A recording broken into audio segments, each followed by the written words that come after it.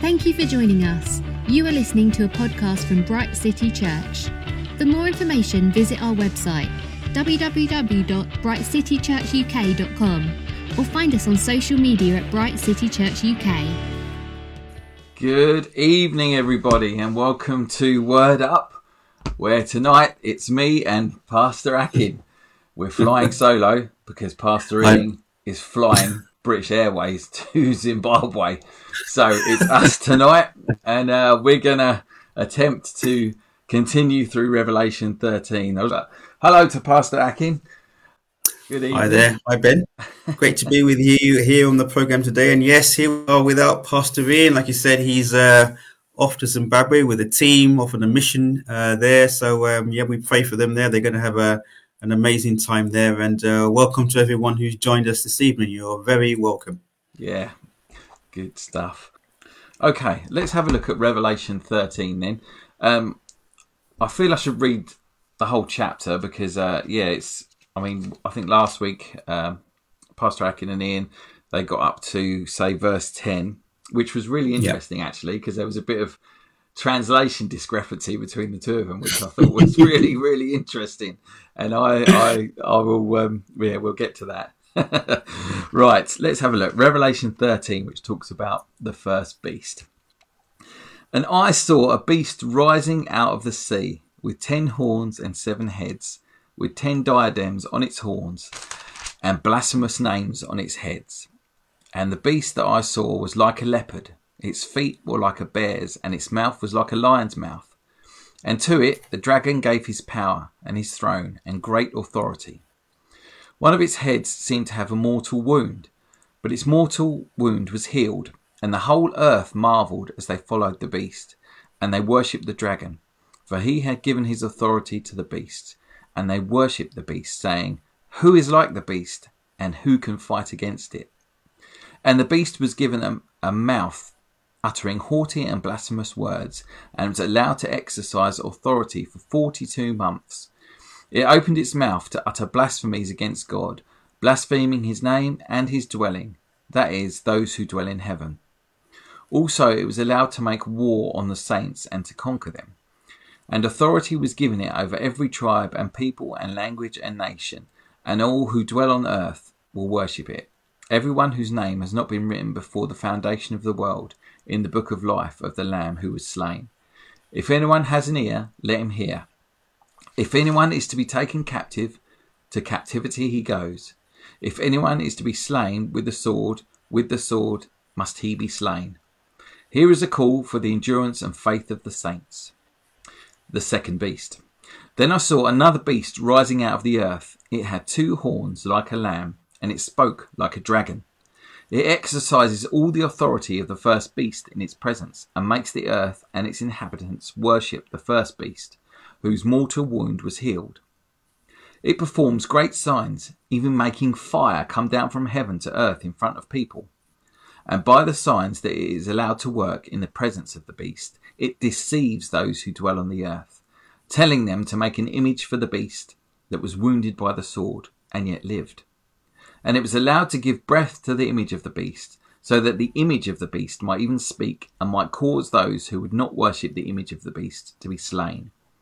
Also it causes all, both small and great, both rich and poor, both free and slave, to be marked on the right hand or the forehead, so that no one can buy or sell unless he has the mark, that is, the name of the beast, or the number of its name. This calls for wisdom. Let the one who has understanding calculate the number of the beast, for it is the number of a man, and his number is 666. There we go, the 2 beasts of Revelation.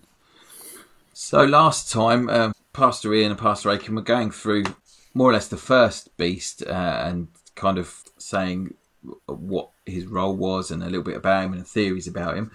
Pastor Akin, did you want to just summarise what you went over last time? Awesome. Yes. Yeah. Thanks, Ben.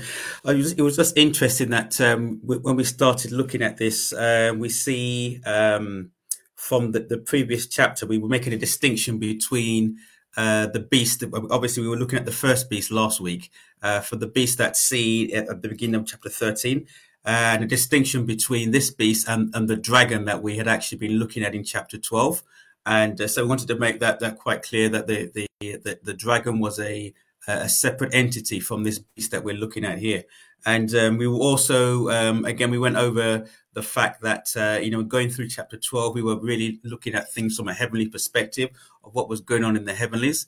And, we see towards, we're looking at some point in chapter 12 that, the devil is cast down and he's angry and he's going after the woman. He's going after the plans and the purpose of God, doing all he can to thwart them because he knows his time is short.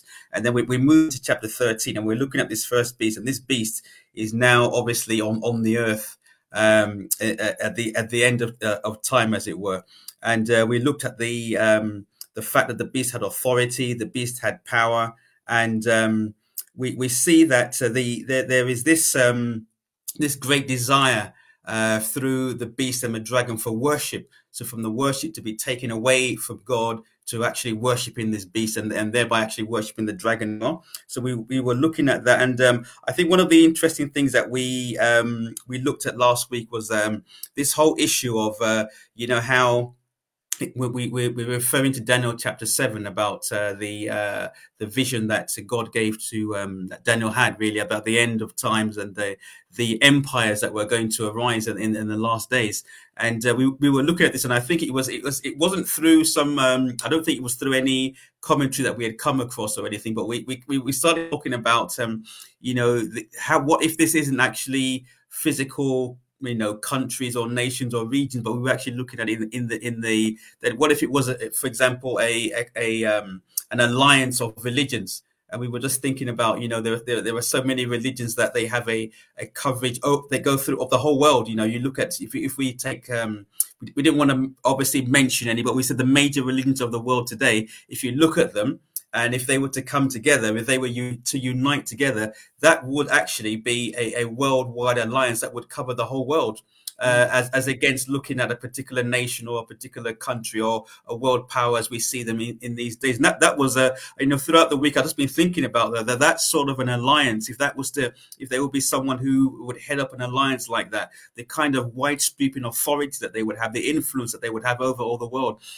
And that's, at one point here, you see the people say that who is like the beast, who is able to make war with him. You could see if someone had, was the head of such an alliance, that would kind of, like, they would inspire that kind of awe, wouldn't they? Because they would basically have influence over the whole world. And so we came into that. And obviously, like you alluded to earlier, we looked at verse 10. And I was looking at my translation of verse 10 this is the New King James Version I've got here, where it says that he who leads into captivity will go into captivity, and he who kills with the sword must be killed with the sword. But obviously, I think you've got the translation that Pastor Ian had as well, which it comes across differently, and that was quite interesting as well. But I think when you look at the second part of the verse where it says, "Here is the patience and the faith of the saints," it kind of like ties in with the whole thing of the fact that if you people who will be led into captivity there's no escape from the captivity, there's no escape from the sword, and the only way of overcoming the sword and that the captivity and the sword is by patience and faith in God. That verse is interesting because I get what you were kind of coming up against, because is it to Christians to say there's going to be persecution, you're going to be held captive, you're going to die by the sword, but all this must happen, you have the victory in the end, there is going to be persecution? Or I was looking at Matthew Henry, 16th century Puritan, and he was of the other opinion that this verse was addressed to the persecutors. If anyone is taking if anyone leads people into captivity, like your one says, I think leads people. Yes, that's right. Yeah, that's right. It says, "He who leads into captivity shall go into captivity." That's what it says. There's almost talking to the persecutors, and you who slay people by the sword, you'll be slain by the sword. That's right. It was interesting. It's like, oh wow, it's got to be one of those kind of Bible anomalies that. But I guess both is true. God will have ultimate vengeance, and Christians will have ultimate victory. So in a way, it's both true. But it was really interesting. I kind of jumped on it when I saw you two kind of like coming at it differently. I was like, oh wow, look at this.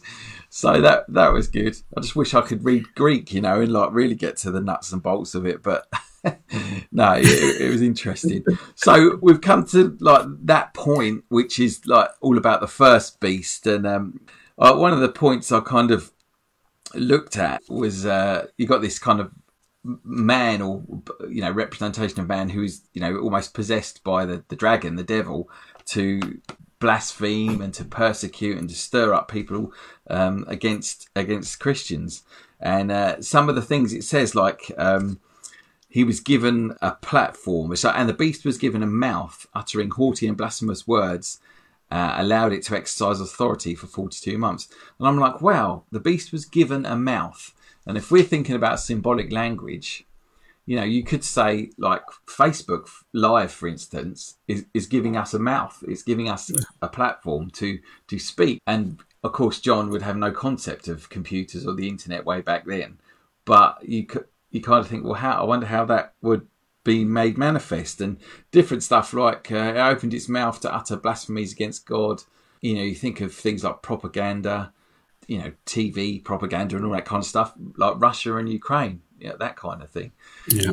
And you just think, wow, how do these things that are trying to be described back then, how do they, translate into what he's actually seeing? Absolutely.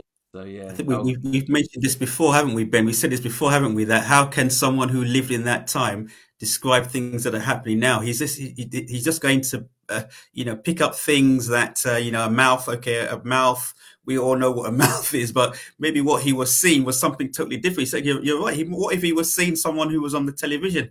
Yeah. And how is he going to describe when that the television hasn't been invented at that time? It really is. Absolutely. I think we mentioned it before. Mike Bickle of the International House of Prayer, he was given a prophecy like way back in the early 80s about Chinese people in paddy fields watching prayer and worship on little TVs in their hand, like all over China. And of course, now we've got mobile phones that can go on YouTube and watch the International House of Prayer. It's kind of seeing these things come to fulfillment. Let's get on to the second beast, like this next person that kind of comes along. It says, then I saw another beast rising out of the earth, and it had two horns like a lamb, and it spoke like a dragon. So the first beast was rising out of the sea, and if we want to go to symbolism, the sea seems to symbolise, in the commentaries I've read, the sea of nations, if you like, the mass of the different kind of nations, the chaotic mass of nations, if you like, is what the commentators said. And then this one rising out of the earth, and this seemed to be described as someone rising out of the, like, demonically out of the abyss. And we know about the abyss from previous chapters, that is opened and all sorts of horrors and demonic activity is unleashed on the earth out of the abyss. And so that's what it kind of was speaking of. But it was interesting, like this second beast had two horns like a lamb, but it spoke like a dragon. So I don't know what you came across. Yeah, thanks, Ben. Yes, I mean, again, it's like John is going into great, if you like, detail, trying to make this distinction between this beast and the other beast. And I remember last week we picked up on something about this term about the Antichrist. And in some of the commentaries that you come across there, trying to, if you like, define this anti, is anti going to be the opposite of Jesus? So we look at Jesus, he was anointed by the Holy Spirit, and he went about doing good and healing all who were oppressed by the devil. And so the opposite of that is, if you like, an evil person who's going about, destroying and, wrecking people's lives and doing everything that the devil would want him to do. But, in the comments I was reading, it was saying that the Antichrist is not going to be presented in that manner. He isn't going to be, if you like, a vicious dictator who's going to be, trying to, to initiate a world war and bring destruction upon them. He isn't going to present himself in that manner at all. In fact, it says that he is going to be, if you like, as he just himself says that, the devil presents himself as an angel of light. Yes, so when we see this, if you like, the horns of a lamb. A lamb we know to be a gentle type of animal, a gentle creature. So this Antichrist, this person, this beast we're looking at here, is actually going to present himself as someone respectable. Someone who's a man of peace, a person of peace, I should say, a person of peace, a person who's looking out for the well-being of the world. And yet, when he begins to speak, he still has there is this something evil and destructive about him, in that as it says here, that he spoke like a dragon. So he looked in appearance to be one thing, but actually when he spoke out of his heart, when he actually spoke out of his, his motivation, what his inspiration was, what was on the inside of him, and then he spoke as a dragon. And so he's presenting himself here, and this is something I guess we're going to have to, we're going to have to get to terms with this, that this beast is not going to be someone that will be easily identifiable as being who he actually is. He's going to be. He's actually going to be like, as it says, as we know the term, a wolf in sheep's clothing, as it were. Yeah, and a dragon. We kind of, with the language, like I could kind of say I had a few teachers that were dragons, and I've met a few nurses. But dragons, actually, they're not dumb kind of mythological creatures. When you think of dragons, like Smaug in the Hobbit, they're wise beyond anything, and so it's like the appearance of a lamb, but as wily as a fox and as wise as a deadly serpent, that kind of thing. But it's the imagery is of this of deception almost. That it was a lamb, like you say, a lamb in a wolf in sheep's clothing. So it exercises all the authority of the first beast in its presence, and makes the earth and its inhabitants worship the first beast, whose mortal wound was healed. We'll get to that mortal wound bit. But yeah, this person seems to be given the authority. There's a relationship there between this lesser beast, who the first beast has got 10 horns, and this beast has got 2 horns. So it's like, horns always represent strength and power in the Bible, and so it's like lesser power, but still appointed with all this authority. He's like one of the Hitler's kind of henchmen that are doing his bidding and promoting him. But we had a little word about this mortal wound keeps coming up. That one of the heads of the beast, these are 7 heads in the description, had a mortal wound. And again here, the beast that had the mortal wound was healed. And it goes on to say that this second beast performs great signs and wonders, making fire come down from heaven in front of the people, and it's allowed to work in the presence of the beast. It goes on to say about deception.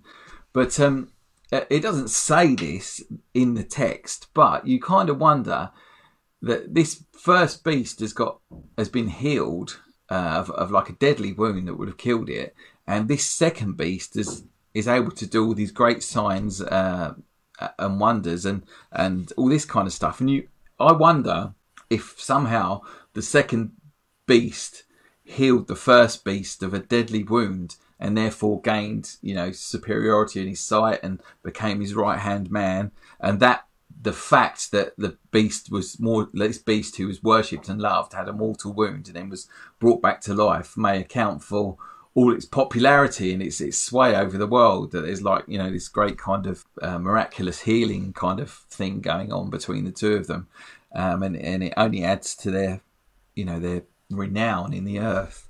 But it's all kind of speculation, isn't it? I think very much so. But like you say, it's like there is which way I don't know how people would like to put labels or describe this desire that man seems to have for, even though they don't always articulate it the right way. The desire for the supernatural, isn't there? So people they want to look into horoscopes. They look into things like seances. People get involved sometimes in witchcraft because there is that kind of like, I don't know whether I can describe it as something that's innate. We all have it in us, that there is something great. There's something that we can't see, we can't touch, we can't control, but it's out there, and access to that thing gives us great power. Even you spoke about you mentioned Hitler and his henchmen, and there's been these accounts, whether they are accurate or not, of how the those who were at the upper echelons of the of power during that time. They were very much curious about the occult. They were looking for, a super power or a weapon or something they could access that would give them, victory in the war that they were in. And it's this, like you rightly said, it's like, with this sort of desires in people's lives, the scene will be set, as the Bible seems to be telling us, that when these things, like you said, that someone who is mortally wounded and being healed, I don't know, like you said, I don't know whether it's a resurrection or whatever it is, but something that should have killed them, it doesn't kill them. They live through it. And the power that has healed this person or raised them or whatever it is going to be, it's been attributed to someone else. And these two people, the combination of these two individuals, it seems as though it sets the scene for people to then begin to worship them. And, it also, harkens back to what the Lord said, I think it was in Matthew, when he was speaking about, people who were committing signs and miracles, doing signs and miracles.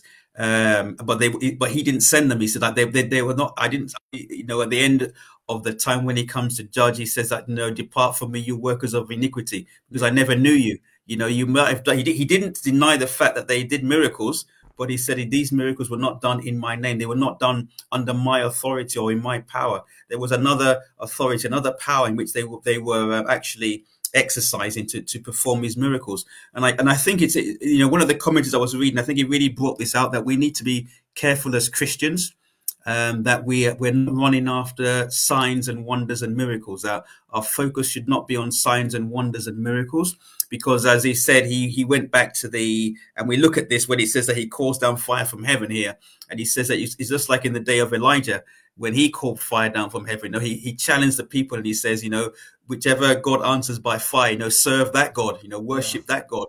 And obviously Elijah called down the fire, and the people worship God. But in this case, it's like this, beast is able to call down a fire from the heavens, as it were, but it's not of God.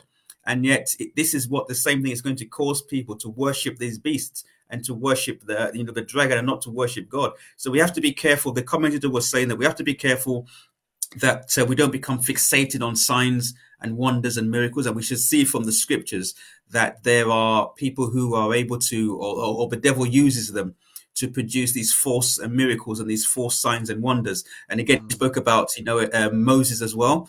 Some of the signs that he was able to perform before Pharaoh. Pharaoh's magicians were able to perform the same signs as well. Yeah. So he was just saying that there should be a great emphasis on, on the things that, that Satan cannot counterfeit. So he spoke about love and truth, for example. He mentioned those two things by way of an example, so that we shouldn't just pursue these supernatural signs and wonders and miracles, because at the end of the day, there was a purpose behind it. And as the Lord Jesus Christ said, he says, in order to deceive many, that was the purpose behind it. It's deception. He wants to deceive people into thinking that these are actually God, and that to take worship away from the one true God and bring that worship to the dragon. And that's what we need to be mindful of. That's what Satan is at the heart of all of this deception, is to get people to worship Satan and not to worship God. Yeah. And you kind of wonder again, like, about how these things will be achieved. Like it talks about great signs, even making fire come down from heaven in the earth in front of people. And by the signs is allowed to work. It deceives those who dwell on the earth, telling them to make an image of the beast. So this great power that this person seems apparently to have influences people to do things. And you think about some of the technology these days, internet, artificial intelligence, all the kind of the influencing kind of software. I heard something the other day that certain nations who are opposed to the West kind of make an algorithm for things like TikTok and YouTube, so that for the Western world, dumbed down kind of videos appear, like, silly things about cats, or, just loads of comedy things and silliness and all these bits and pieces. But for their own population, they insert an algorithm that is all about education, all about advancement. It's all directed to influence their particular nation towards attainment, and while the West is being dumbed down. You know, it's just a little thing I heard. Whether it's true or not, I don't know. But you know, you think about that. You know, those of us that have got TikTok and YouTube, the times you can sit there and just aimlessly scroll and just watch entertainment, yes, but absolute silliness that's just getting into your brain and like wasting time when you could be doing productive things. So, you know, that was just a little thing that I'd heard. Yes. You know, it's interesting, these things that are out there, and us trying to put people have done it for ages, centuries, to try and pinpoint these things. So this beast does these signs to deceive and gets them to make an image for the beast that was wounded by the sword. Again, talking about the wound. And it says the first beast was allowed to give breath to the image of the beast, so that the image of the beast might even speak and might cause those who would not worship the image of the beast to be slain. So it's almost like what I've just said. It makes this image, and it enables it to speak and influence. I suppose in the 50s, I remember hearing a quote like a Christian family got their first TV, and on the box when it came in was the slogan, "Let the world into your home." And immediately the father was like, "Get it out." It's that kind of thing, you know. All these entertainments we have, you know, it's a hard kind of line, isn't it? Because people need entertainment. I need entertainment. I need downtime. But we're an entertainment kind of obsessed people, really, in the West. And I can see it, you know, in different cultures where attainment is, you know, promoted more than it is here. Yes. And, you know, it's just, it's one of those social observations that you see. But again, going back to this, you know, you just kind of see how these things might play out. Yeah, I think absolutely, Ben. I think when we read again, we're just going back to, you know, John being where he was at that point in history and where we are now. It's like we can look at these things now when it says that you know, he deceives those who dwell on the earth by the signs which is granted to do in the sight of the beast. You know, telling those who dwell on the earth, you know, to make an image to the beast who was wounded by the sword and lived. And you know, you think about this image, and it's very much. Obviously, we're just talking about what we know now, but we don't know how far technology is going to advance in the next 5, 10, or 15 years. But you can actually think of now, even when we look at things like if we just look at TikTok for an example, it's something that someone has created, and its influence is worldwide. And so you kind of like when you try and you think of artificial intelligence, you think of you know, the advancements in technology now. How is it not possible for something to be created, like you said, that can go into everyone's home, you know, go into even on our phones now, everyone, I don't know the percentage of people on the face of the earth who've got a mobile phone. So these things are actually right now, they're able to, you know, we're talking about this beast calling down fire from heaven.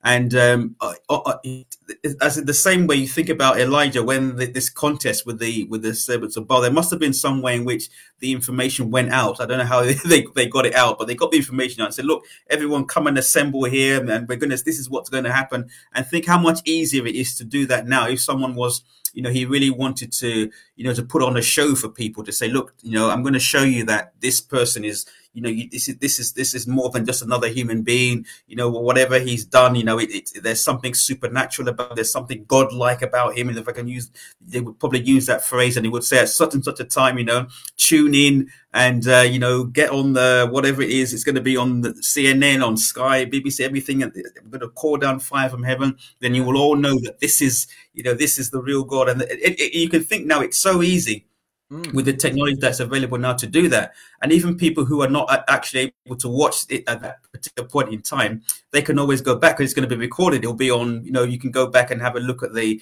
event again and watch it over and over and keep, you know, passing the information around. So in a very short space of time, everybody can become aware of that event, and everyone will have access to that, and everyone will have this, you know, if you like, everyone will have the same image and this same information.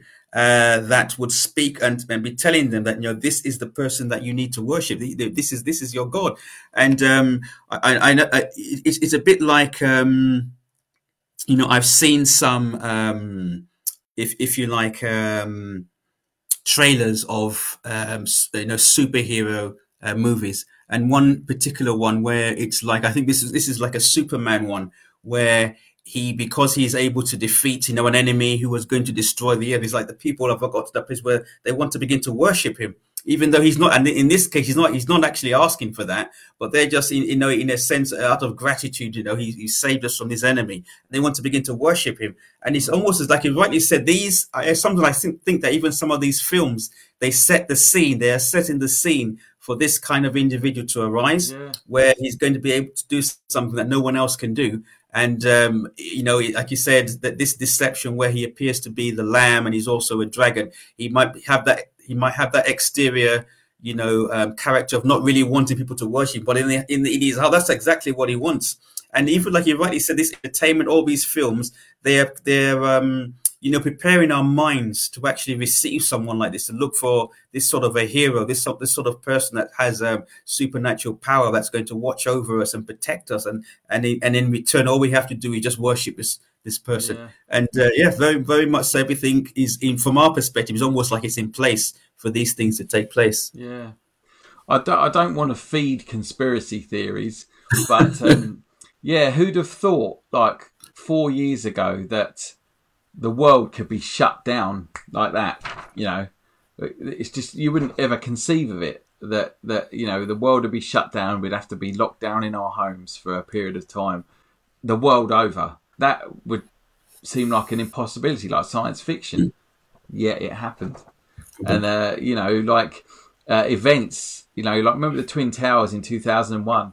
As soon as that was happening, like every major news channel across the world, we was all watching, what was going on. And the death of Queen Elizabeth, that was a worldwide event watched by, a good portion of the world's population. And like you're saying, these things are not impossible, to happen. So let's get to the big one, the mark of the beast. So it says in verse 16. Also, it causes all, both small and great, both rich and poor, both free and slave, to be marked on the right hand or the forehead, so that no one can buy or sell unless he has the mark, that is, the name of the beast, or the number of its name. This calls for wisdom. Let the one who has understanding calculate the number of the beast, for it is the number of a man, and his number is 666. Now that whole 666 thing... horror films have blown that up, like probably beyond its significance, and that's why everyone thinks of the devil, 666, all that kind of stuff. Yeah, it's interesting. I mean, I had probably the misfortune of watching the Omen films growing up, and that was all tied in with that. The Antichrist and the Mark of the Beast and all of those things, and even some of the Christian films, like those awful 70s ones, A Thief in the Night and A Distant Thunder. It was all literal, kind of talking about this mark of the beast and everything. But yet, it's one of those things that's always held up, that what it's saying is that this beast will have the power to bring everyone into line, so that only those who worship the beast will be able to buy and sell. If you take that mark, then you're free to buy and sell and go about your life and do all that kind of stuff. And in another way, it marks your allegiance to the beast, who is the Antichrist. We know he's the Antichrist, and this influence, this worldwide kind of superiority of these individuals, the pressure to conform, to do this, is you can hear people saying, "Well, I've got to eat, so I need to do it." And that's the thing, isn't it? It's the pressure. And for Christians, even today in other things, the pressure to conform to certain ways of thinking, to accepting certain behaviours and lifestyles as normal. Even our terminology these days, I read earlier on about a university professor, because she insisted there were only two sexes, half of her students walked out of her class. I mean, Well, there are just two sexes. You know, no matter how much we try and define like all the different terminologies of I want to be pansexual, I want to be this, that, or the other. You know, it's just words. It's just like semantics. You know, there are biologically two sexes. It gets to the point where lies become truth because people try and promote an agenda. So you know, this whole thing, you know, you can see the pressure here that, you know, would be applying. Can you imagine if you couldn't feed your family unless you took the mark of the beast, and you had crying children, starving children, that the pressure would be immense. And in lots of other ways, you know, Christians have faced persecutions throughout the ages where they've refused to conform or you know, deny their faith on pain of death. You know, they've died. You know, they've stuck to their guns and died. And you can see that this is the kind of pressure that they'll be on. And again, you can probably make suggestions of how the mark of the beast would come about. You know, people talk about chips under the skin, or, you know, that kind of thing. And it's possible that, you know, we're moving towards a cashless society. There was a complaint in the paper that these people have gone out, and I've been to places where they don't take cash anymore. You have to pay by card. You see, people have seen for years, Christians have called this for years, you know, about how this could happen. I remember a guy called Barry Smith used to come to Ashford every year without fail, and he's a New Zealander, and I've probably got one of his books somewhere, and he was all on it about, you know, supermarkets and what they had done in New Zealand to promote a cashless society, and his whole message was about, you know, the mark of the beast. Now this could happen for years and years. He's gone to glory now, but, you know, he was on it about these kind of things. But again, there's probably as many opinions as there are preachers out there, you know, with these kind of things. But did you have any reflections on the mark of the beast and this whole beast? Yes, thing? Like you said, when you go and you start looking at you know, commentators, there are all sorts of things. You know, I think we mentioned earlier before we came on air about some people that there's a sort of a system where you can try and calculate, you know, the letters in people's names, and it can come up to the number 666, and they were trying to use that methodology to identify who the Antichrist was. And you come across these things, and you know, like you said, the mark itself, is it going to be the actual number 666, and all these sort of things. And I know I've come across a book that I read many years ago, written by a Christian author, and he was looking into the same thing, I guess, along the lines of Barry Smith, and he was just saying that, you know, this mark isn't going to be something that's going to be forced upon people. It's something that people will actually readily want to accept. And and the thing that this book must have been written, I don't know, maybe 20, 30 years ago. He was given an insight into certain things like, you know, now, for example, we've got so many PIN numbers, haven't we? So many passwords, and trying to remember, you know, the PIN number for each card and the password for each account and things that you want to get in there. If you could just have all that information on one chip, you know, that could be inserted into, like I said, the hand or the forehead or whatever part of the body, it would make life so much easier. And also it'd be more, your personal information will be safe and secure. And he was given examples of where, you know, even you know, diplomats in certain, you know, parts of the world, that they would have chips. They had chips implanted in their body, so that if they were kidnapped or anything, you know, they you know, the special forces will be able to locate where they were and rescue them. So he was just saying that these sort of things are, you know, they're things that people would actually want to have. It's not as though they'd be forced upon people. But I think you know, when we look at things like this, I think what we need to constantly remind ourselves is that these things, God, he knows about all of these things. So it's not as though this thing is suddenly going to be sprung on the world and it should come as a surprise to us as Christians. And we always, I think it's also important to remind ourselves that when we're even looking at these beasts, that we keep saying phrases like it was granted to them or they were given the power. So it's not as though they're not like it's very important that we continue to remind ourselves that they're not God. You know, nobody gives God power. Nobody grants God authority. He has all the power. He has all the authority. It belongs to him. And there is no authority and there is no power that exists without he say so.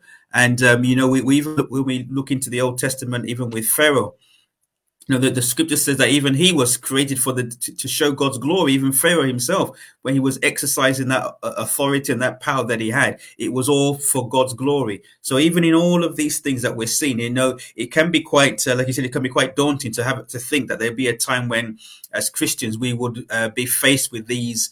They're life or death situations, aren't they? And some Christians are actually facing them in the world today. They're in certain countries where you profess to be a Christian. It's a death sentence. It isn't just the fact that you'll be without a job or you lose your home or anything. It is an actual death sentence.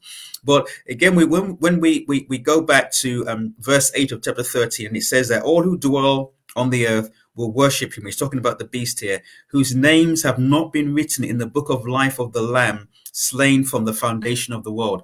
And I think in your translation, it actually reads much better. I think it says that, what does yours say in verse 8? It reads... Verse 8, and all who dwell on the earth will worship it, everyone whose name has not been written before the foundation of the world in the book of life of the Lamb who was slain.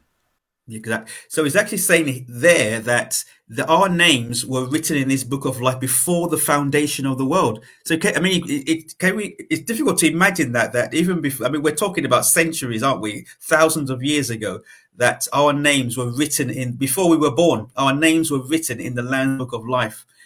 So God knew that there'll be a time when we'll be doing this podcast here. All the people that are listening, he knew that there'll be a time here, and he knows what's in our hearts. When I read this, sometimes it can be quite frightening. You think to yourself, God, if I was faced with that situation now where, I couldn't do anything, I couldn't buy any food to eat, I couldn't pay my bills, I couldn't do anything because I refused to receive this mark. Sometimes you think, well, you might feel that you could be strong for yourself. Or what about your children? If you've got young children, how could you sit by and watch your children starve or go without things because you know that it's the right thing to do? And the way that I keep looking at this is that even as we're studying the book of Revelation now, it's because God wants to prepare us. He doesn't want us to be ignorant of these things when they happen. We might be here when the things happen, we might not be, but regardless of that, he wants to prepare us. And the preparation really is to understand, what God has done for us, who he is, what he has done for us. It says here that our names written. It's not something that he just did a couple of years ago when we decided to give our life to Christ. He says before the foundation of the world that our names were already written in that Lamb's book of life. And so all the things that we're going to be going through, for the rest of this year, for the rest of our lives here on the earth, we need to entrust that to God, because he already knows the beginning from the end of all things. And that's where we draw encouragement from, because we might be looking at our lives now and be thinking to ourselves, my goodness, there's no way I'll be able to stand in the face of such persecution like this. I just wouldn't be able to do it. If it's not for my sake, then for the sake of my children, I couldn't do it. But we need to trust God with that, to say, okay, I'm not there now, but by continually, encouraging one another, listening to the word, sticking with Christians who believe the scriptures, who believe in the truth, who you can see the love of God in their life, staying with them, we can encourage one another. I was looking at it, Ben, like someone who's preparing for a marathon, who has never done any exercise or never run a race before. How would you do it? So how am I going to run for 26 miles? I can't even, run 100 meters, And how would you do it? In reality, you would start with little things, wouldn't you? You'd buy yourself a pair of running shoes, get the appropriate clothing, probably look for a coach, someone who, like Justin, who's done many marathons and many half marathons. You look for a group of people who you could say, let's learn together. Let's learn. Let's prepare ourselves for this marathon together. Because there'll be times when you'd wake up, if you were on your own, you think, I don't feel like it today. But if you knew that there were another 5 or 6 people who were dependent on you, you would force yourself to get up so that you could be part of that group. And that's what our Christian life is all about, is that this is the marathon that we're running, this race of life that we're running. We're not prepared for it. We've never run it before, and it's all new to us. But by relying on God, reading his word, fellowshipping with other Christians, encouraging one another, that is how we're going to be able to run this race. And if we happen to be around when these things are happening, that's the only way we're going to be able to stand, in those times. It brings up an interesting question, which would be our final point, as we're like at the 1:45 mark now. I come across this question in one of the commentaries. It was like, so with all these things going on, with this stuff that's coming against Christians and these persecutions, are we to fight back? Are we to join like revolutionary groups and fight back and resist this kind of thing? Bearing in mind verse 10 that, we had a couple of translations on. If anyone's taken captive, to captivity he goes. Anyone slain, he will be slain. It's almost to the point that, you know, God doesn't want violent reaction against this. There was a good quote about pastors in Germany when the Nazis were arising. It says about, we're not to demonise the state unless over eggs its kind of line of authority. If it starts telling Christians that they can't worship, or they must bow down to this or bow down to that, that's crossing a line. But as people, we're meant to be good citizens, pay our taxes, abide by the laws, all that kind of thing. But when, the state crosses the line, that's when you, if you like, passively resist these things. But pastors who stood against Hitler, they were arrested and thrown into jail. And one pastor was in jail, and a shocked prison chaplain come to him and said, "What are you doing in jail?" And the prisoner, the pastor who was in jail, said to the chaplain, "Brother, why are you not in prison?" So it's like there's a passive resistance. People were being asked to conform to things, and others were refusing and taking the consequences. And that is an act of faith, because you've got to rely on God in those situations. There are many testimonies of those that passively resisted in that way, and sometimes it cost them their lives, but other times they were respected for their choice. And it's it will come to that. In Revelation we can see it will come to that. We have the victory. That's what we sing, that's what we preach, that is the truth. That's our truth. We have the victory in Jesus. No matter what happens in the world, when the world shakes, we're not to panic. When all this stuff is going on, like the pandemic and the wars and all this kind of thing, the world panics. But we are built on the rock. The foundation of our faith is the rock of Jesus, and it's a strong rock. And that rock, we haven't got time, but in Nebuchadnezzar's dream, where Daniel sees this statue, built of different materials representing the empires, the feet of this thing are made of iron, but they're also made of clay mixed together. And it represented the Roman Empire, which seemed absolutely impossible to overcome. But yet a rock is thrown at this representation of the Roman Empire. And because it has weakness in it, it kind of explodes, and this thing comes toppling down. And it's the same promise here with the beast. The persecutions of the end times may seem absolutely colossal, and even people are saying, who can resist the beast? So we surrender. It seems like an impossible thing to overcome, but Jesus is the rock, and he is still the rock that is cast at all the enemies and all the things that come against him, which we will see as Revelation goes on. And cast down the enemy, and we are to remain faithful. Jesus is our victor. He's the one who fights, and we're to trust in him. Amen. Any last words, Pastor Akin? Amen. I just say amen to that, Ben. Amen to that. That's the truth. That's the truth that we need to hold on to. Amen. It is. Right, well, that is Revelation 13 and the two beasts. We'll be coming back next week, so we'll be here again, which gets into the Lamb and the 144,000 make a reappearance, which will be exciting. Bless you all. Hallelujah. And we'll love you. We'll see you soon. God bless everyone. Good night.